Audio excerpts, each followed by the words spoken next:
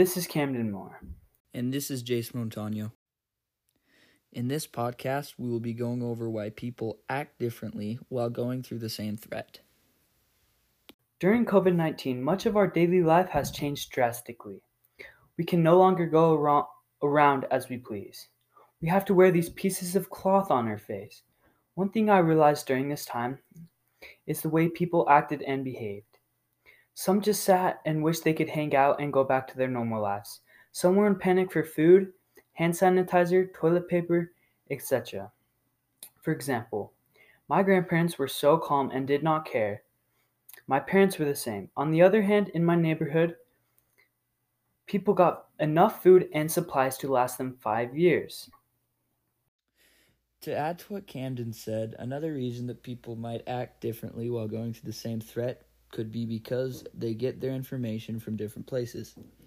Throughout the pandemic, different news sites in America were always telling different stories. For example, Fox News would say that COVID-19 is not too big of a deal, while CNN and MSNBC talked about how it was a very serious threat to our society. A quote from the University of Penn says, "Someone who thinks the situation is overblown, for example, may be less likely to comply with what's being asked and more likely to consider the restrictions an inconvenience. On the other hand, someone at the opposite end of the spectrum could easily fall down what is called the rabbit hole of worry and catastrophe." Close quote. This would lead to the dividing of the way that people react to this threat. People that would generally listen to Fox News would not like to wear masks and thought that the virus was not something that needed to be handled as seriously as people might think. While in contrast to that, listeners to CNN and MSNBC would handle the virus with more caution and obedience to government mandates and restrictions. The places that we get our news and information will generally influence the way that we will handle certain things. This was shown in the pandemic, but is shown in many other political topics of concern, like climate change, police reform, big tech reform, immigration, abortion, and many other things that people have different reactions towards. Although news is a big factor in decision making, probably the biggest and most important factor that will determine the decision people make is what they have been taught. Everyone was a child once and was taught by their parents. As a kid, you look up to the people that you have the most respect for. You also learn from them and will soak up what they teach and say. In doing so, you will become more likely to make decisions in ways you have been taught. Now, this is not the case for everyone. Some people do not make the same decisions they have been taught, maybe because of something that happened to them during childhood or just because they have a different mindset. But for the most part, people that have been taught by their parents and other influencers, and because of that, they will make decisions on what they have been taught. To put a situation in this perspective, let's talk about different political parties in government. In the U.S. government, the two major political parties would be the Democrats and the GOP, also known as Republicans. As you might already know, these parties are not at all like-minded. There's almost no major political concern that they agree on. To bring this back to the original topic, let's talk about how people choose which party they are in. This can be because of many different reasons, but the most common reason would definitely be the way they were taught and raised and the principles that they hold on to.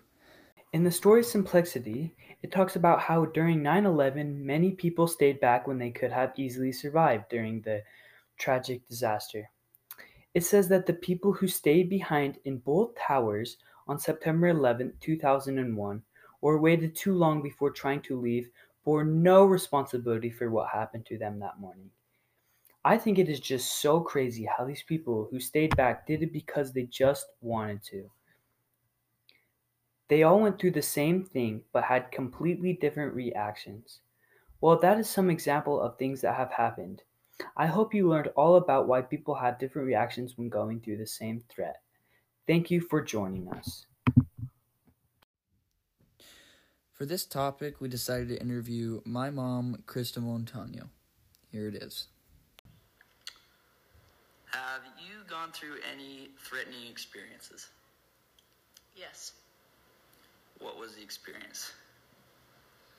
Well, a few years ago, I had the unfortunate experience of starting a grease fire, and it started my home on fire. What was your first response during the situation? Panic. And then run to find something to help put the fire out.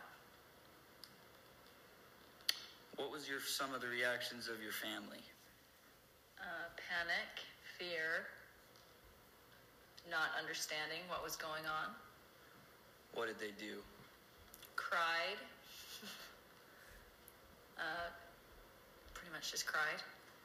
What about your husband? What was he trying to do? He went into problem solver mode and tried to find a solution to the problem. What factors do you think trigger different reactions?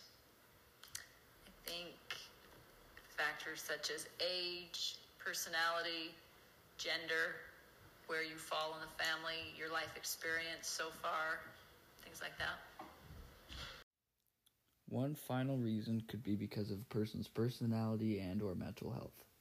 There's a quote by Dr. Salt that says there are two factors that account for this variability of the stress response. One, the way a person perceives a situation, and two, a person's general state of physical health. Close quote.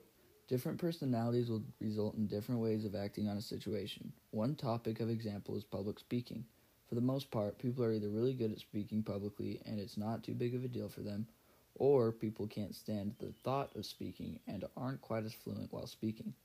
Another thing that could possibly trigger different responses could be the mental health of an individual. Not everyone thinks the same way. Many people in the world have mental illnesses that prohibit the same kind of thinking as others. For example, something that as little as going to the restroom in a public area could trigger different reactions. A person that does not have any illnesses would not think of it as a big deal, while a person that does might react in a much different way.